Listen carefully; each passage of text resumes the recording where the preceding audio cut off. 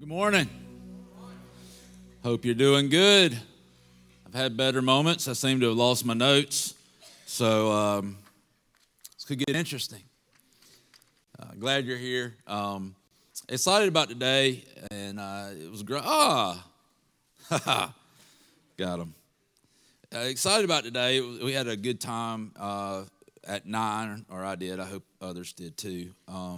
And excited about what God's put on my heart for this week and the next few weeks. I do want to invite you again tonight to come out and be a part of the prayer and worship time at 6. We've been doing this every week. It's something where we get together, we worship, but we also pray some specific things. A lot of times we'll pray scripture that's been on our heart, my heart, other people's hearts. And sometimes we'll pray just for specific things that God has put on our hearts. And so we'd love for you to come join us in that. It'll be at 6 tonight. If you are able to do that, we'd love to have you. The second thing I want to say is I know last week, by the way, I'm glad those who were here last week came back. I know last week for some of us may have been a little bit stronger message, harder message maybe than what maybe we're accustomed to hearing. I want to clarify something for you, and that first of all is I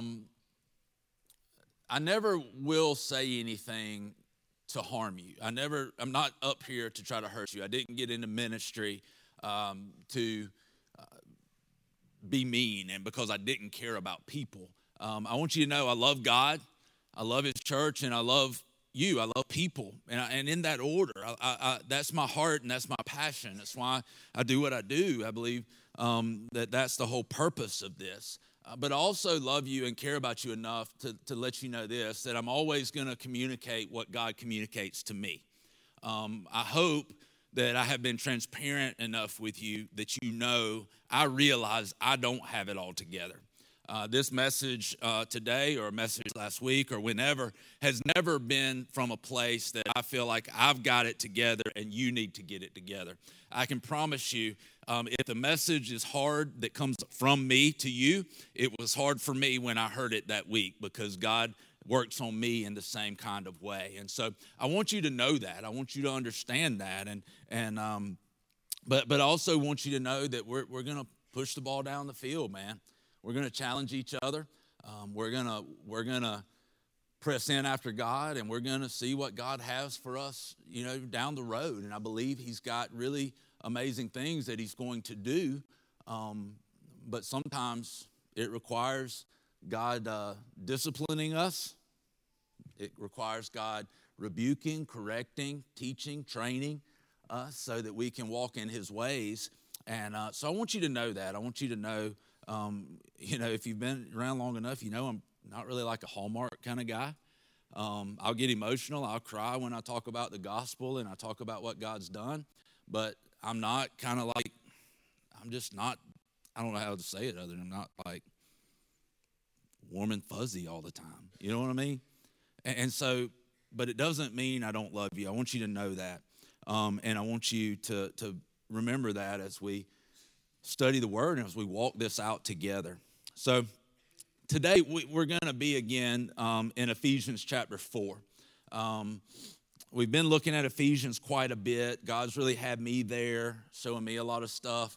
I want to look at a portion of the Scripture that we have not looked at yet and kind of take that and then go in an area that I feel like the Lord's leading us into.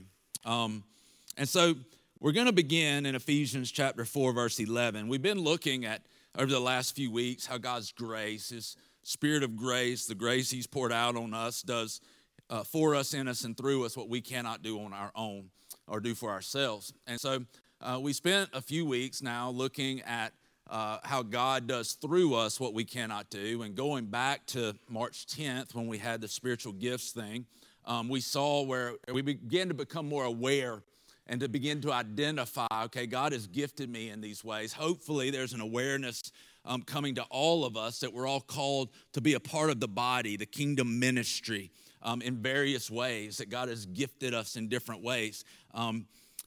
A lot of this is still being developed. How God is going to use all of this is going to be laid out in the future over the next weeks and months and years.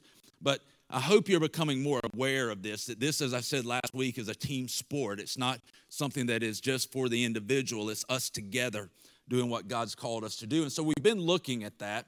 Ephesians 4:11 is where I want to start reading, and we're going to kind of tag on to the end of this, sort of looking at what's next for us.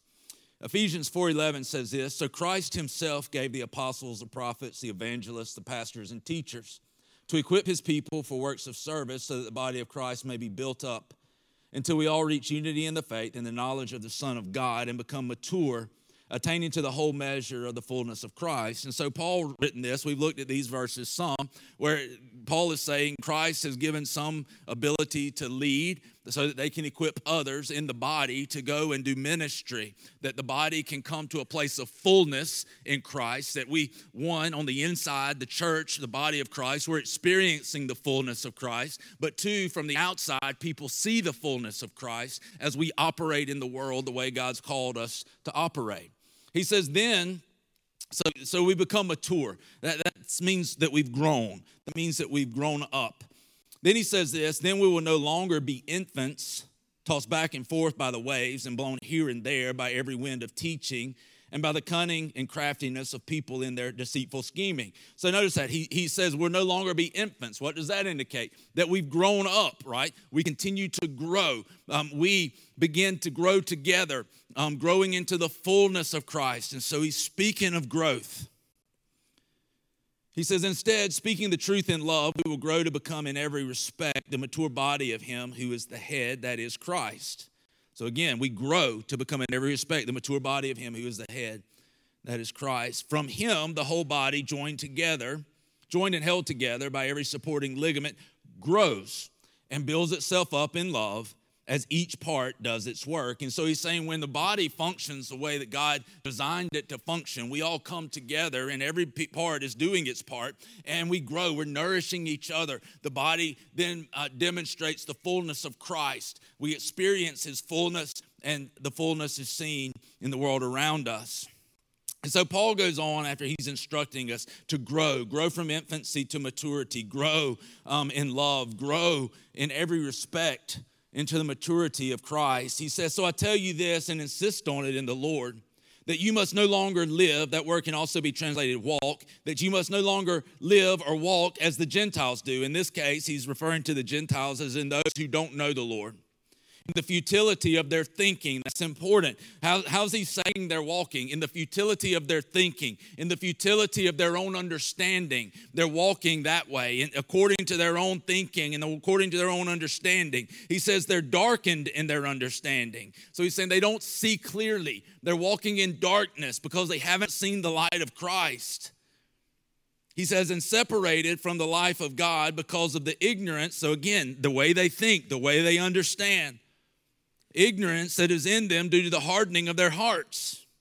Having lost all sensitivity, they have given themselves over to sensuality, so as to indulge in every kind of impurity, and they are full of greed.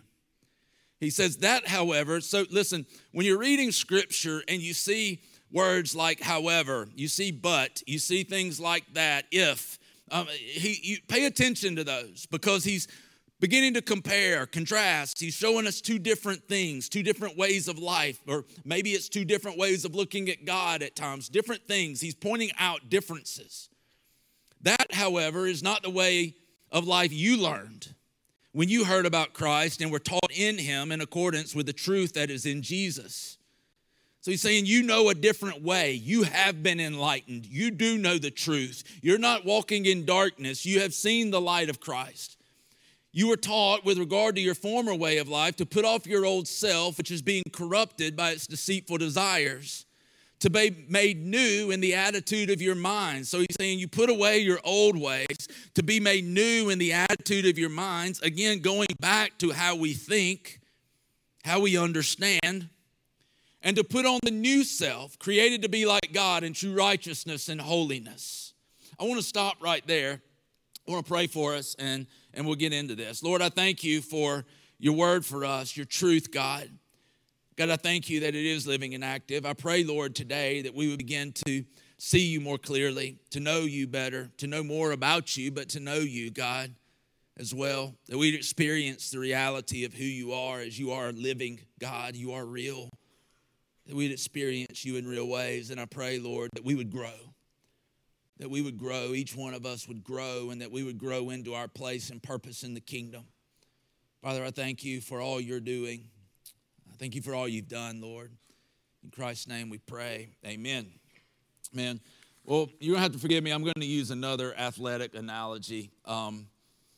It's just part of my experience, but I was thinking about how to help you see a little bit of what I want to talk about today, and I started thinking again about growing up playing sports, and for me, baseball was a game that I absolutely loved. If you've been around, you've heard me talk about it.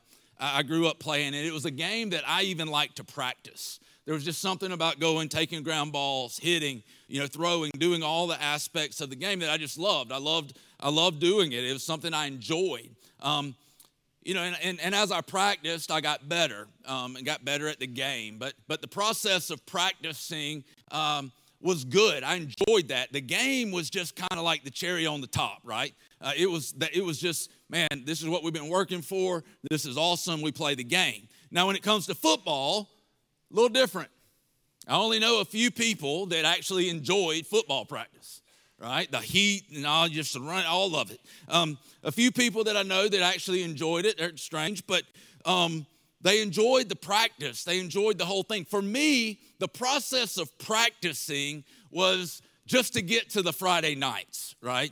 And it tells you how awesome for me Friday nights were, because I would go through the weightlifting and the running and the practices, the heat of August, all of these things to get to those Friday nights. All of this work to get to maybe 10, if you're lucky, 11, 12, 13, 14, 15 Friday nights in a year that you get to participate in a game. When the lights came on, it was incredible. But the process for me was something that I just sort of labored through. It wasn't something I enjoyed. Baseball, I enjoyed the process, loved the games, right? But for us in the church, I want to kind of bring it back to this. For a lot of us, our Christian life is more like the football than it is like baseball for me. So that the process is kind of just me getting through so that one day, hopefully, I get to where I want to be. Does that make sense? It's just the process. It's kind of the dreaded process. I got to do this, so hopefully I can get here one day. I want to encourage you that that's not how it's supposed to be. That's not how Jesus set it up. That's not why Jesus came to earth. It's so we could go through the dreaded process so that one day we get to heaven. The goal is, and what Jesus came to do is give life and give it abundantly. So that even right now, as we go through the process of life, our walk with God is giving us life. Our walk with God is infusing us with life. Our walk with God is defining our life, that we are enjoying it, that we realize we don't have to wait until we breathe our last breath to enjoy fellowship with God. That right now, you and I can have this fellowship, that it doesn't have to be a process just to go through the process, but that we can grow in our knowing of God. We can grow in our experience in God. We can grow in how we walk in God. All of this can grow. For the Christian, the joy is in the journey. The joy is not just in, if I can make it through the hell of life, I get to go be with Him. There's more to it than that. And when we look at this, I want to spend the next few weeks looking at how do we grow in that? How do we grow in this knowing God? How do we grow in experiencing God? How do we grow in walking out the things of God in our life, living like Christ? I was in a meeting with some folks on Friday, and a friend of mine made a statement, and I want to use this statement now. I want us to look at this, think about this over the next 3 or 4 weeks. The statement he made was, the objective isn't getting people through the process, the objective is growth. The objective is not getting people through the process, the objective is growth. But how much have we had that wrong in the church? Because typically the goal is, how do we keep them in the process? So what do we measure church success by? How many people are in the process on Sunday morning, right? Is attendance up? Is it down? How many people do we have in the process? How many people are in the process of being in a connect group? How many people are in the process of serving? How many people are going through the process? Part of the reason that becomes our measurement is because it's tangible. We can look at that and see it. But we need to realize that the process and just fulfilling the process and hurting a bunch of people through the process is not the point. We want people to be growing in their relationship with God, growing in their knowing Him, experiencing Him, and then fulfilling His purposes, walking it out in life. We don't want it to be a thing where it's just a bunch of people going through the process. Like herding cattle. Let's just go this way. Okay, I don't know why I'm going this way, but I'm going to go this way. I don't want to go this way, but I'm going to go this way. But they were really growing. We're growing in the knowledge of Christ, our experience of Christ. Even following up from the 10th, listen, people have asked me, a couple of folks, what's the follow-up to that? What are we going to do next? Well, listen, on the 10th and through the weeks leading up to that, we began to become aware that God's gifted us, called us to be a part of the body. We even began to identify some of the ways we've been gifted. Now it's time, you begin to engage. Hopefully, as we talked about that night, you begin to engage in some of that, taking some steps of faith to exercise those gifts. But the biggest thing we need to do from here is grow. We grow in Christ. We grow in that gifting. We grow into the purpose that God's called us to. And so we need to be growing. I don't think it's about necessarily having another meeting or setting up a program for you. It's growth in Christ. Let that grow in you. So that's what we're going to be talking about, is how do we grow? I want you to hear me. Some of you, a lot of what I say, or a lot of what we talk about the next few weeks are probably going to be pretty elementary to some, okay? It's going to be pretty elementary to some. If so, then I would encourage you with this. Don't become puffed up that, hey, I've already got this. But pray for your brothers and sisters that we'd all begin to grow in this. In love for them, let's be patient. Let's encourage. Let's walk beside. Let's grab hold of somebody and say, hey, I can help you with what he's talking about. Don't wait on me or someone else to say, hey, would you meet with this person? Look across the room and go, oh, they're so-and-so. They haven't been coming here long. I didn't even know they went to church. I bet I could sit down with them and help them take another step. So let's love in a way that is saying, look, I want to bring you along with me. And so we're going to be doing some of that the next few weeks. So we're talking about growth. What kind of growth are we talking about? First of all, we're talking about ultimately kingdom growth, that God's kingdom grows in his ways. His kingdom comes to earth. His kingdom comes to earth as it is in heaven, that God begins to move in a way that his plan is being fulfilled, that the earth is filled with his glory of people who are worshiping him, reconciled to him. So ultimately, it's kingdom growth. If this is going to happen, though, for us as a body, for us individually, but as a body as well, we've got to grow in our knowing of God. We've got to grow in our knowing about God, and then we grow in our knowing of God. We grow in our knowing of God. The second thing that happens is we begin to experience God in a real way, in a way that we should, because he is real and he is alive. God is real, he's alive, I should experience him. And then as we experience him, we begin to walk in a different way. God begins to work in us. We're going to look at how a little bit. The first way I want to talk to you about growing, the first way that I believe is absolutely essential to our walk, is how we spend time in the Bible. How do we read God's word? I would guarantee you, if I asked you, have you ever been frustrated reading the Bible or felt you couldn't understand it, most every hand in the room would go up. The only reason probably a hand would not go up is if you've never opened it. Because anyone who's opened it has come across something that they didn't understand.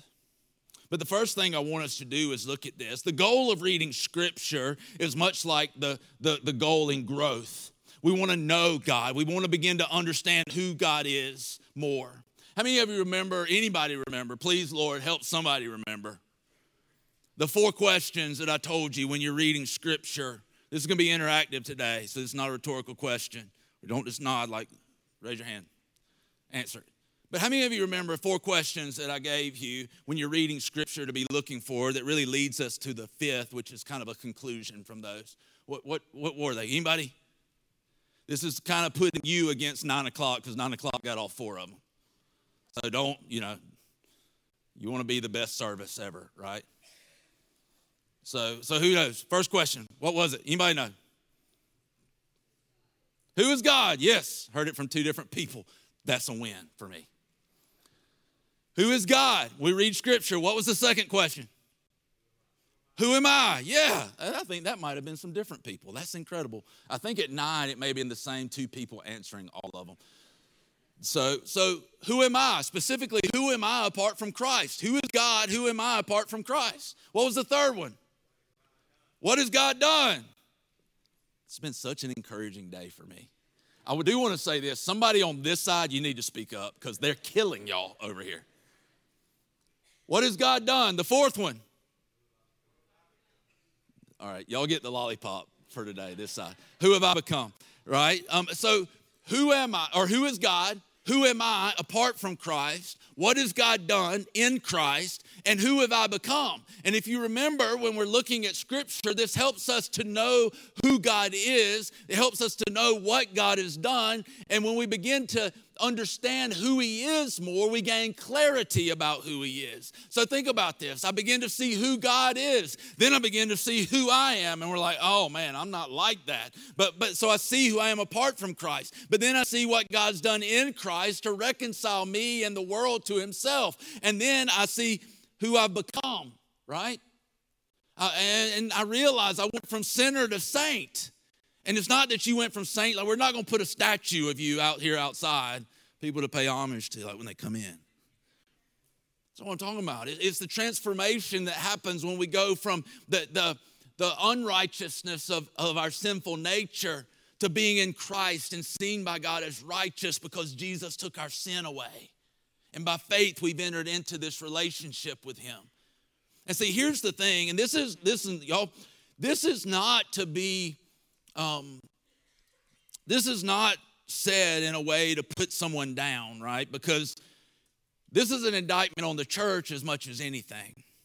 But if we were to poll people and ask them their understanding of Scripture, the overall church's understanding of Scripture would be fairly low.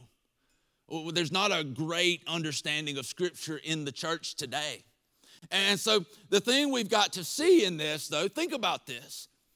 If God's truth, His Word, has not defined who God is for us, then what has? It's another question. It's not a rhetorical. So what has? Like, what's defined who God is for us if it has not been defined by His truth? Because I don't necessarily have a good understanding of what is the truth. Religion, church, yeah. So it's experience. What was that? Other books, yeah. Our experience, right? So it could be our experience in the world. What does the world teach us? If I perform, I'm loved. If I don't, I'm not. So who does God become? Oh, it better be good. He's checking his list. Going to find out who's naughty and nice. So he becomes like a cosmic Santa Claus. If I'm good, I get heaven. If I'm bad, woo, burning sulfur, right? And so we begin to base our understanding of God that we've constructed that understanding from experience in the world, experience in church, experience with people that we're close to in our lives. We begin to define God by the experience, not by the truth of who He is. It's one of the reasons the truth of God is so important. It's one of the reasons that the truth of God sets us free. What does He set us free from with His truth? A misunderstanding of who He is. It's the whole point of Jesus becoming the Word being made flesh, as it says in John 1, is God's message to us was clearly displayed in Christ. And so we can see this. So if we're going to know him, we have to be in the Word. We've got to be seeing who he is, what he's done, who I was and who I am. And out of that comes worship. Out of that comes a compelling to fulfill my purpose in life. I see that. And I begin to walk that out. And so I want to know him. I want to know about him, understand him. I want to then experience him with a knowing that is experiential. And then that begins to change me. So I begin to walk. When we look at this scripture in Ephesians 4, he's talking about growth. But if you notice, if you go back and read it, how many times does he reference the mind or thinking, the futility of their thinking, not to be like them in their thinking, to change the way we think. This is not how you learned Christ. All of those different things. Why is that so important? He's saying don't let your own understanding determine who God is or how you relate to him. He's saying don't lean on your own understanding. Let the truth of God's word define him for you. Let the truth of God's word tear down the strong or the inaccurate way of thinking that's been established through experience. And see, here's why this is powerful. These inaccurate ways of thinking that's been established about God. They establish the way we think, right? And what does the way we think do? The way we think begins to determine how we make our decisions. And the way we make our decisions determine what? Our actions. It's why Paul in Romans 12:2 said, do not be conformed to the patterns of this world. Don't just go along with the flow. Don't just lean into that understanding and what you've been taught. Do not be conformed to the pattern of this world, but be transformed. How? By the renewing of your mind. Because if I begin to think differently, I make decisions differently, and then I begin to live differently. I begin to walk differently. So it's knowing about him. It's knowing him then through experience that lines up with Scripture. Then it's walking the way he walks. Because why? My mind has been renewed. I see differently. I think differently. I process things differently. It's coming to an accurate identity of who God is, of who I am, of how I'm to relate to others and my purpose in the world. What's required, though, and I want to talk about some real practical things now. What's required? The first thing that's required is a D word, and we don't like it very much. The first thing that's required is discipline. Discipline. We don't like it. Everybody's like, ooh. Because when we think about discipline, we're like, think about diets, exercise, not saying what we want to say, not doing the hand gesture we want to do. Discipline. We think of it in a negative light. But I want you to understand this. There's a difference between legalism and spiritual discipline. Legalism has a different goal and motivation. Legalism is when we get into this thing where I'm going through the process and it's just such a burden. The reason I'm doing it, my motivation for it, and my goal in it is that somehow I can make myself pleasing to God. I can do enough to get what I want or what I need. It's just going through the process and in this burdensome way. A spiritual discipline has a completely different goal and motivation. My motivation is that God's already made a way for me to come to him. God's already pleased with me in Christ by my faith in him. God's made a way that I can enjoy his presence. God's also given me a means of experiencing him through his truth and his word. And my motivation is I want to know him better. It's what Paul said in Philippians 3. As much as Paul knew God, as much as Paul knew Christ, he said, I just want to know him.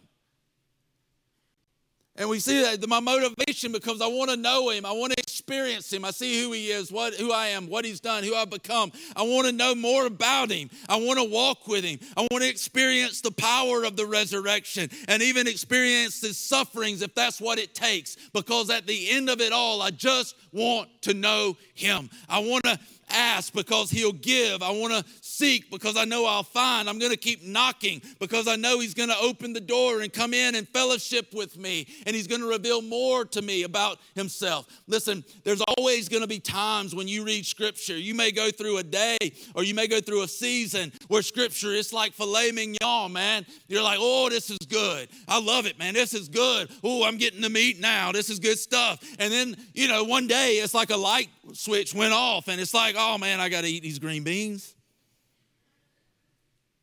Sometimes it's like, woo. And sometimes it's like, ugh. But then I realize, and I have to come back to what's my goal and motivation in this. I want to know him. And so I keep pushing.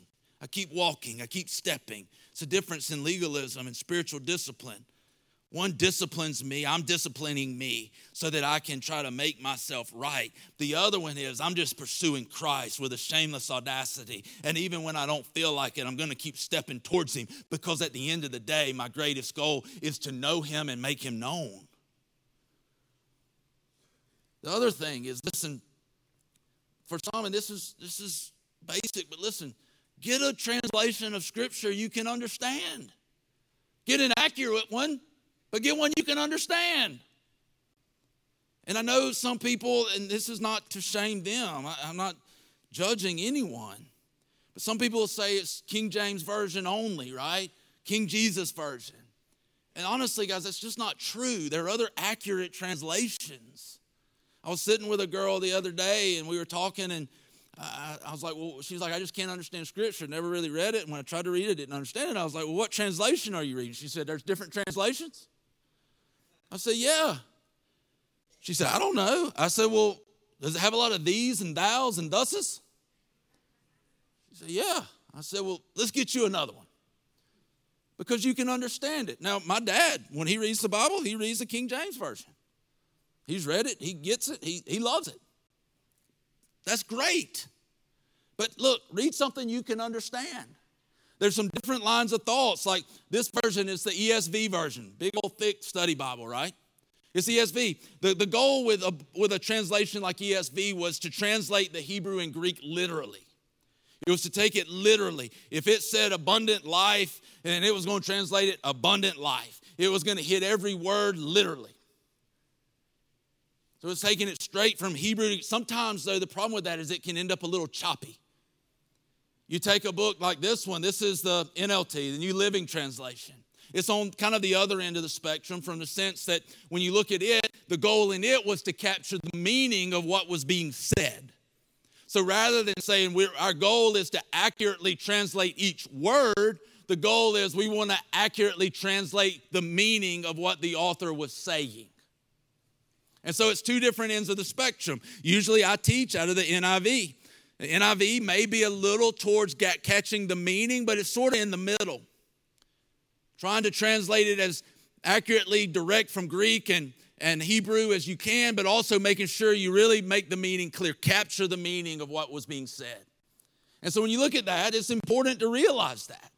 Get something you can understand, but it is an accurate translation. There's others out there. Those three are not the only ones. But those are just three I wanted to use an example. Another thing that's important, make sure you understand the context of what's being said. Like, why are they saying it? If you get a study Bible, most any study Bible, you'll look in the front, and before each book, it'll have some information about that book. So look in there. It'll tell you who wrote it, when they wrote it, why they wrote it, the occasion of it, the reason for it, what the author was trying to communicate, the goal in the communication. It'll tell you all of that stuff. And you'll be amazed at how much more you can understand what God is saying to us when you know why they wrote it and who they wrote it to. And also, don't forget the big context. Every word points to Christ and God's plan of reconciliation. So I'll read it in that light, through that lens. But also, what is the specific context of this? The last thing I want to do is I want to give you three things that can happen when you go and you begin reading Scripture. Three things. The first one is an encouragement not to do it. When you go and read Scripture, one of the things that can happen very easily is that I get into it, I don't understand it, and so I just quit. I stop. So don't stop, all right? Let me help you with this. If I'm a new Christian and somebody says, you go, well, where should I read the Bible? And somebody goes, I tell you what, just start in Matthew. It's the first book in the New Testament. Just start in Matthew. Well, think about what they're about to read. Matthew 1:1. This is the genealogy of Jesus the Messiah, the son of David, the son of Abraham. Abraham was the father of Isaac, Isaac the father of Jacob, Jacob the father of Judah and his brothers, Judah the father of Perez and Zerah, and whose mother was Tamar, Perez the father of Hezron, Hezron the father of Ram, Ram the father of Amminadab, Amminadab the father of Nahshon, Nahshon the father of Salmon, almost lunchtime, Salmon the father of Boaz, whose mother was Rahab, by the way, was a prostitute, Boaz the father of Obed, whose mother was Ruth, Obed the father of Jesse, and Jesse the father of King David. If that's where you start,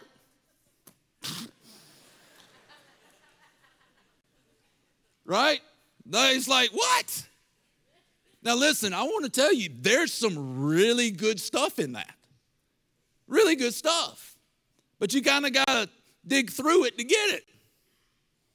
You go back and see who some of these people are and understand the lineage of Christ. It can be fascinating. It can be encouraging. But listen, if I'm reading that for the first time, there's two options that I have. One is I can study it. I can go, well, that's odd. But nothing in Scripture is written on accident or without a purpose. Therefore, I shall study it. And you go and you begin to study, like, why is this in here? It's an option. But if you're just starting out, maybe for you, instead of studying it or stopping, you just shelf it, right? You just put it on a shelf for a second. You might even make a note. Hey, I want to go back and understand this, but for right now, I'm going to put it on a shelf because I want to keep reading. I want to keep seeing Jesus' heart, which shows me the heart of God in the gospel.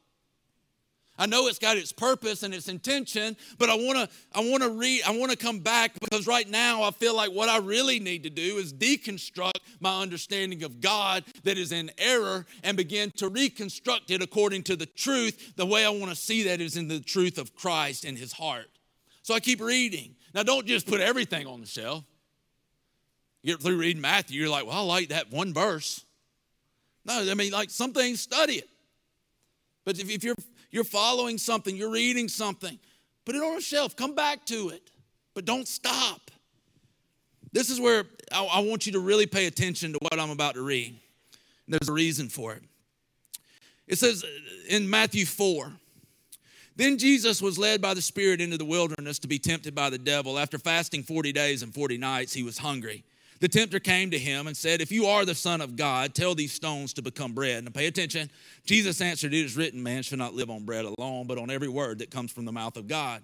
Then the devil took him to the holy city and had him stand on the highest point of the temple. If you are the Son of God, he said, throw yourself down, for it is written, he will command his angels concerning you, and they will lift you up in their hands so that you will not strike your foot against a stone. Jesus answered him, it is also written, do not put the Lord your God to the test. Again, the devil took him to a very high mountain and showed him all the kingdoms of the world and their splendor. All this I will give you, he said, if you will bow down and worship me. Jesus said to him, away from me, Satan, for it is written, worship the Lord your God and serve him only. Then the devil left him and angels came and attended him. Now this is where it can get kind of uncomfortable because I'm going to come off the stage.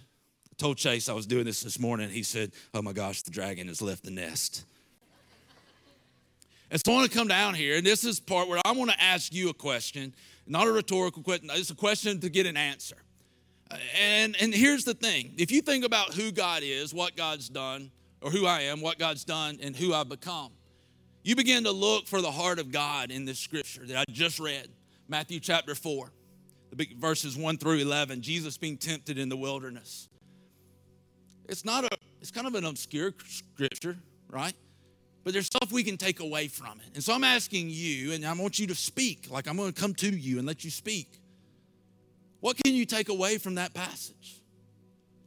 So you don't have to have a PhD in theology to get something out of that. So somebody raise your hand and tell me something you can take from this passage.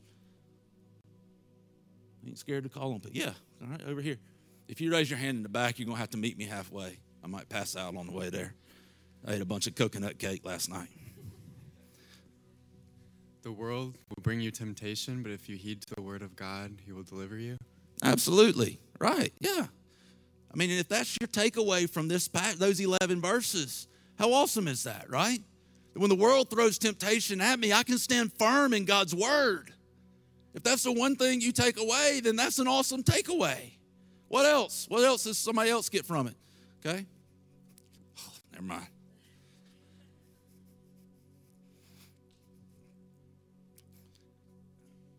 One of the things the devil said was, "It's written, he'll command his angels regarding you that you won't strike your stone." So even the devil understands, or he doesn't understand it perhaps, but he knows Scripture and knows how to use it. So it's important for us to understand and study it as well. Absolutely. That's good. Thank you.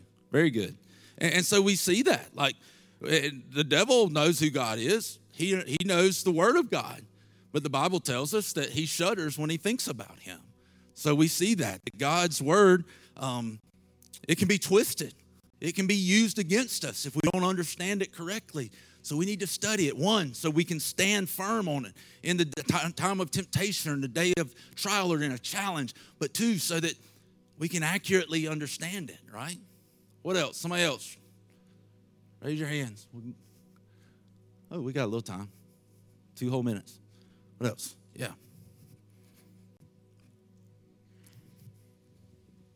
Scripture gives us the clearest definition of how God works with us and through us. Absolutely. Yeah. So if you notice in that scripture, one thing that's cool that goes along with that is that 2 of the temptations began with, "If you are the Son of God." How many times do we doubt who we are? But God shows us through his word who he is, who we are, and what our purpose is, right? What's something else somebody else took away from that?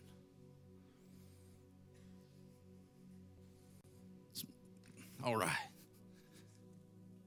I know that in the midst of fasting and praying, that after your 40 days and 49, you have to continue to pray and fast. That's good. Yeah. So seeking after God, like, I'll honestly tell you, that'd be rough, right? But Jesus in the desert tempted, fasting, weak, yet the word of God was strong for him, right? What else? Who else? Oh. All right. Y'all pray for me.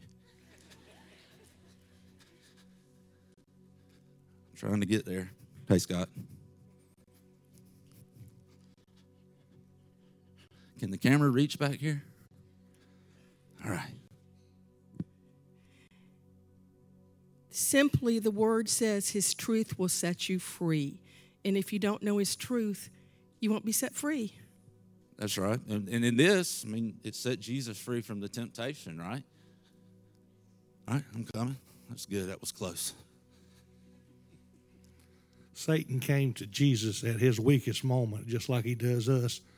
But Jesus didn't shoot from the hip. He told Satan what God had to say, the Father had to say. And everything Jesus said in the Bible was an example for us to follow. He said, "It is written." And the brother said a while ago, even Satan used the word of God. You speak the name of Jesus and Satan's got to flee. And Jesus set the perfect example. He said, "It is written." In other words, my Father said. That's good. Should let him preach.